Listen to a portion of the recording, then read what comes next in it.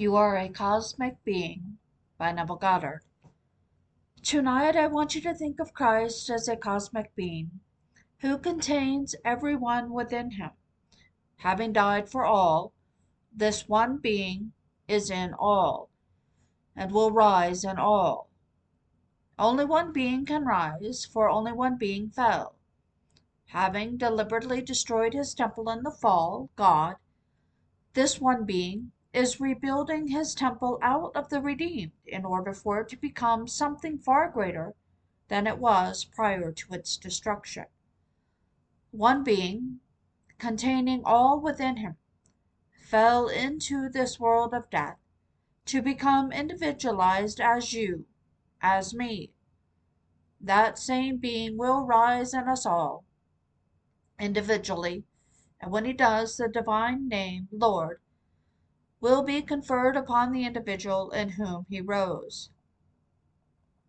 In Paul's wonderful letter to the Corinthians, he tells us, "From now on I regard no one from the human point of view, even though I once regarded Christ from a human point of view. I regard him thus no longer." Why? Because Paul was led from tradition to self-discovery. While determined to destroy those who believed in a Savior other than the one he was taught to believe in, Paul discovered that the Christ of whom they spoke was a pattern of salvation contained within every child born of woman. It was Paul who said, "When it pleased God to reveal himself in me, I conferred not with flesh and blood." The pattern unfolds in only one way, and Paul tried to describe how it unfolded in him. I cannot find the true detail by his description of it, but Paul does tell us to imitate God as dear children. Now, in order to imitate anything or anyone, it must be seen or heard first. How can you imitate something you cannot see or hear? It is my purpose to tell you how to imitate God as a dear child, for imitation can only be accomplished by hearing what took place and believing it. Now the question is asked, how can men imitate him whom they have never heard? And how can men hear unless there is a preacher? And how can there be a preacher unless he is sent? Faith comes from what is heard, and what is heard comes by preaching Christ. If, when I tell you I came out from the Father, you will accept my words and believe I am telling you the truth, then you will set your hope fully upon this promise and its unfoldment in you. I tell you, one being fell to become all, and one being is going to rise in all, as each is called according to his purpose. I was called in 1959. He may call you tonight, but each one of us will be called individually by the same being who is rising in all. I cannot conceive of anything comparable to this, for unless we are born from above, we remain in the world of death, turning the wheel of recurrence over and over again. I can assure you from what I know from my inner vision that everyone will escape. God will not leave one section of himself in the world of death. He is one being who, containing all, fell into the world of death. That same being, rising in each individually according to his purpose, rebuilds his temple out of the redeemed. If you would imitate God as a dear child, you must first have a pattern from which you may follow. This is true in all walks of life. There must be a mold into which molten metal is poured in order to form a casting. Jesus Christ is the mold which must be perfect as your heavenly Father is perfect. Perfection is a molten state into which you must be reduced. Your physical body, when it is burned, it is reduced to dust. So it cannot be this body that is reduced to a molten state. No, it is not your physical body, but your spiritual body. Christianity is based upon the claim that a certain series of events happened in which God revealed himself in action for the salvation of man. It has nothing to do with any individual man on the outside, Paul's story, which preceded the Gospels by 20 or 25 years, is not concerned with what happens to the individual between the cradle and the grave. If the one called Jesus was a carpenter, a mason, a bricklayer, or a pimp, it would not concern Paul. He was only interested in what happened in an individual. Paul knew he had awakened from the dream of life, but could not share his experiences with others except in words. We are told that he spent his last days from morning to night discussing the kingdom of God and trying to persuade others concerning Jesus. And some believed while others disbelieved. This is true in this world in which we live. When I tell you of what happened to me individually, my experiences are so unusual, the average person will not accept them. They, still in the world of Caesar, are more concerned with how to make that extra dollar than they are in the eternal world of life. Although this world of death is temporal, it will continue as though it is forever, until the individual hears the word of God and responds with faith by setting his hope fully upon the grace that is coming to him at the revelation of Jesus Christ within him. That is where the one being, containing all of us, fell. It was a deliberate act, and necessary in order to expand what he was prior to the fall. We did nothing wrong to warrant our fall. Rather, we desired to enter this world of death. We agreed to take upon ourselves these dead garments, to be enslaved by them, and to overcome them. We did it in perfect confidence that he who contained us all would redeem us all. In the 32nd chapter of the book of Deuteronomy, we are told that he has set bounds to the people according to the number of the sons of God. Therefore, every child is a garment worn by a son of God, and God will not leave one of his sons in this world of death. Rather, every son will rise individually to the realization that he is God the Father, as it takes all of us to form that one being who is God and Father of all.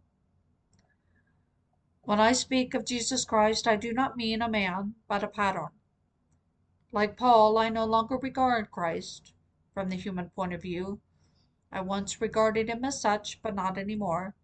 Now I see him as a pattern of salvation, which began to unfold in me back in 1959 when I awoke in my skull. Until that moment in time, I, like you, had no idea I was buried there, but because it happened to me, I will now prophesy for you. A storm wind will possess you, and you will awaken within yourself to discover you are entombed in your skull, from which you will emerge. That will be your birth from above, of which John speaks, saying, unless you are born from above, you cannot enter the kingdom of God. This kingdom is the new age spoken of as that age, as opposed to this age. This is the age of death, where everything begins and ends, while that age is eternal life. Having overcome the world of death, Jesus Christ, the pattern, unfolds as you rise, victorious, into the world of eternal life. For you are the gods who came down and individualized yourselves in order to rise as the Lord, as there is no other being. The world may condemn you if you are a thief by profession, but Paul doesn't. It matters little what happens to you individually between the cradle and the grave, but it matters much if, when you hear my story of salvation, you believe it. For then you will break the shell and rise above all this worldly nonsense. Salvation's story was told to us as it was to them, but it did not benefit them because, believing this world of death was real, they were more interested in achieving greater intellect and more wealth here. Therefore, the story was not received with faith. I read a story concerning Lord Russell, who, although loving to be called Lord, said, I regard religion as a disease born of fear, a source of untold misery to the human race. Well, I tell you it is not a disease, although I know there are numberless forms of interpretation of the great mystery. Like Paul, I was taught that Christ was a man who came into the world and claimed he was a Messiah to save the world. But I tell you, Christianity is based upon the claim that a certain series of supernatural events happened, in which God revealed himself in action for the salvation of man. When I realized that these events spelled out the pattern man who was Christ, I knew there was no other. It takes the many blows of the world to reduce us to that liquid, cosmic being who awakens in the grave. That grave is not some cemetery, but in the skull from which a storm wind will awaken you. In the Jerusalem Talmud, there's a tradition that the Messiah was born in Bethlehem, the night of the destruction of Jerusalem, and he was carried off by a storm wind. I tell you, this is true. When the storm wind possessed me, I reverberated from head to foot. I felt as though my body was being shattered as I awoke, expecting to see the same room I had retired in.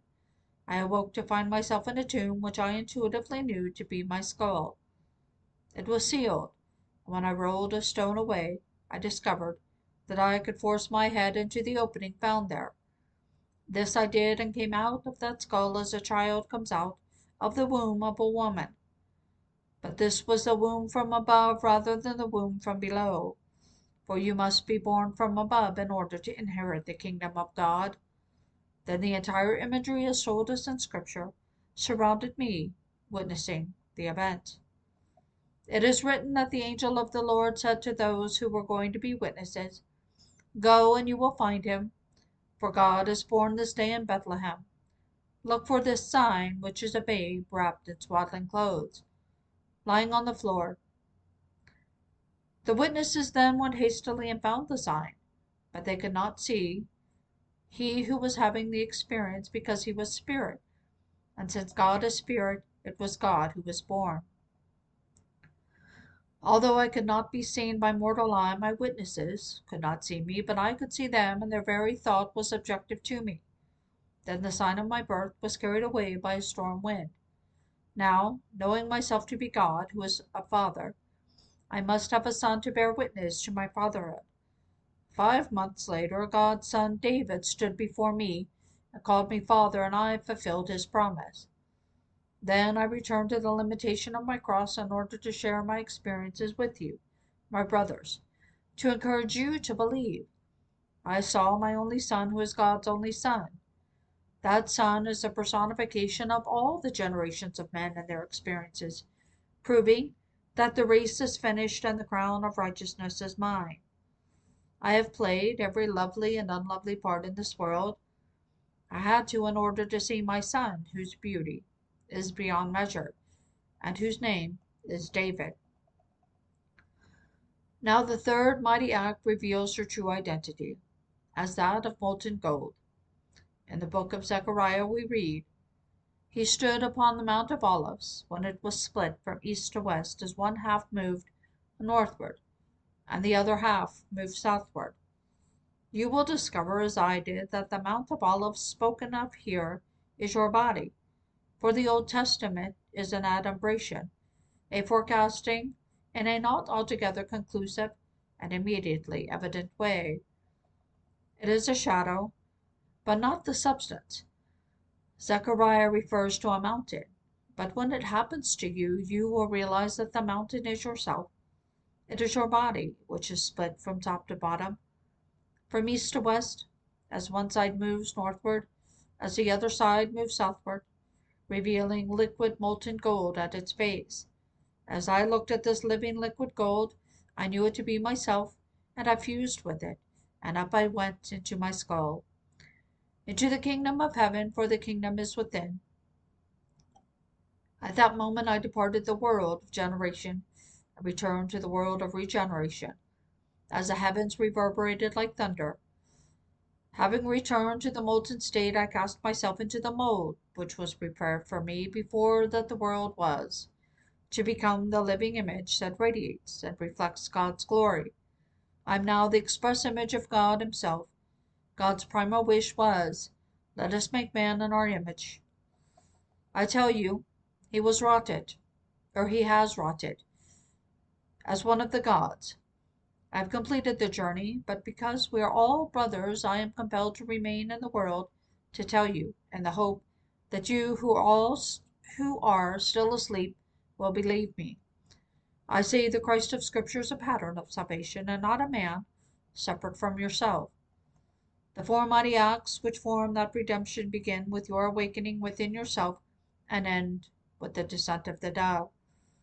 2 years and 9 months after my ascension to the kingdom of heaven, the Holy Spirit descended upon me in bodily form as a dove, and smothered me with love.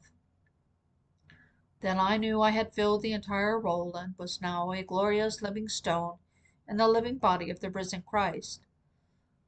Christ is the one being who fell, containing all within himself. He chose us in him before the foundation of the world. Because he could not fall without all of us, we agreed to fall with him. That was an agreement for expansion, for truth is an ever-expanding illumination. God, having reached a limit of contraction and opacity, died in order to rise into limitless expansion and translucency. Opacity, which is doubt, is personified as a thing and called the devil. And this being called man is a limit of contraction.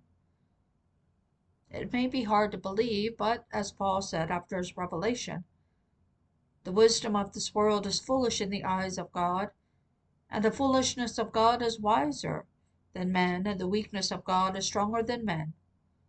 Man believes he is getting wiser and wiser, yet it is only wiser and wiser nonsense. But God allows the nonsense to go on as men give each other medals, knowing that after the revelation man will know that the Bible is not speaking of a Messiah to come from without, but from within. One man fell, saying, I say you are God's, Son of the Most High, all of you. Nevertheless, you will fall like men and die as one man, O princes. Can you imagine that? Falling as one man, we are princes. And if that is true, then our Father is a king. I tell you, our Father is the King of kings and the Lord of lords.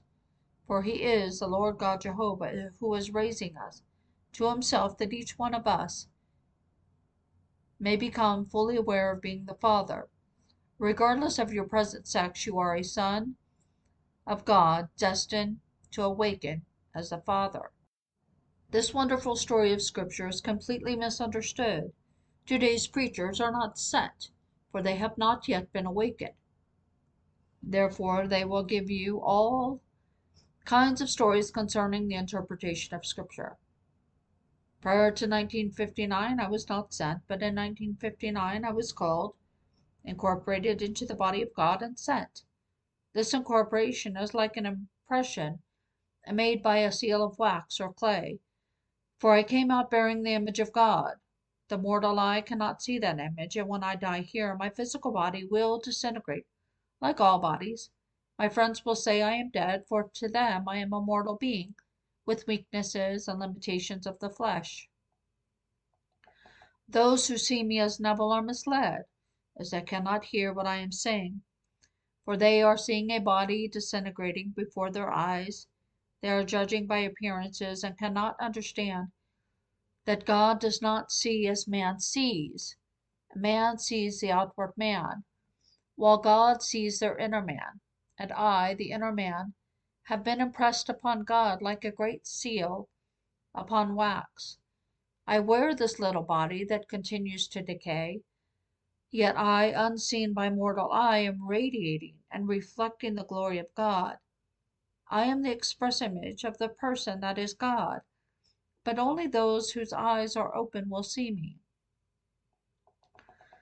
I promise you, who hear me tonight, that it won't be long before you will depart this world. Don't be afraid. You will be restored to life in a world just like this to continue your journey. If you believe what you have heard from me, although I will not be there. Wherever you go, they will talk of the work I did here. Individually, I have left the world of death. I'm only waiting for the moment when this little garment is taken off for the last time. I will not be restored to a world of mortality like this any more, for I have finished the race. I have fought the good fight, I have kept the faith. Now there's laid up for me the crown of righteousness, where I go to wait for all of my brothers to come into that union and be the one being that came down bearing all. Mark my words, I am not fooling you. It isn't long to wait before you will take off this garment and find yourself restored to life. You will meet many of your friends there who went before you. It will be a world just like this, where you will do all of the things we do here, and you will remember who taught you. You will not see me there, but eventually you will see me. Now I am going to where you cannot come, but you will, for everyone will awaken as God the Father. I am not trying to persuade you to change your attitude towards the speaker. I am only telling you what I know from experience. Like Paul, I did not receive this knowledge from a man. It came through revelation of the true nature of salvation. It's something entirely different. Salvation is not a man, but a pattern man buried in all, who will awaken in all in a first person singular present tense experience. When the experience is yours, you too will know who you are.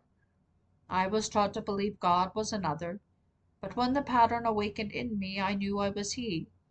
Now I remain in the world only to share this wisdom with my brothers. The unknown author of the book of Hebrews says, Holy brethren, look to Jesus, the apostle and high priest of our confession. We are all sharers in this great gift. So let us now look to Jesus, the apostle, who is called and sent. It is Jesus who is called. That's who you really are. As the apostle, you are called and sent to tell the story of salvation from experience. You will tell your good news, knowing that not everyone who hears it will respond. In fact, many, being more interested in the honors of men, will discount it. Those who have 50 million are only interested in increasing their wealth to 100 million. And although they may be 80 when they hear your story, it will not interest them, as they will still want more of what they must leave behind when they depart this world, as they won't be able to take it with them, as you know. They will make a world like this only devoid of what they had built up here, and cast themselves in a role best suited for the work yet to be done in them by the Son of God who is wearing that garment. He may zap him from the role of a millionaire and place him in the role of a shoeshine boy, or one who cleans latrines, if that is necessary for the work yet to be done in him. The world into which they go is just as real as this. I know this is true from experience. I have sat in a chair and felt something happen within me, and I see a world that is solidly real. As my consciousness follows vision, I step into that world and it closes upon me as this world is shut out. While in that world my body is real, it is seen and heard by others. If in that world I have a body like this, yet those who are here see my body asleep in a chair, how did I get that body? It was just as real to me, and to those who saw and heard me, there as this body you now see here. You could destroy this body, but you would not have destroyed that body in that world. William Blake once said, The oak is cut down with the axe, and the lamb is slain by the knife, but their forms eternal remain forever, and are reproduced by the seed of contemplative thought. When I stepped into that world, I knew myself to be a man called Neville. I was so aware of being Neville, I clothed myself in the body that was Neville. Yet I knew there was a body that was Neville, sound asleep on a chair. How did it happen? By the seed of contemplative thought. When you die here, you remold yourself in the likeness that you know, only you reduce it in age to a time that pleases you. An 80-year-old man, knowing what he knows now, will wear a 20-year-old body produced by the seed of contemplative thought. Who does it? The God in him. He will not go through the womb of a woman, but will create a new body by the seed of contemplative thought. He goes on in that world just as he does here, to die there, and begin all over again until he hears the story of salvation and believes. Now let us go into the silence.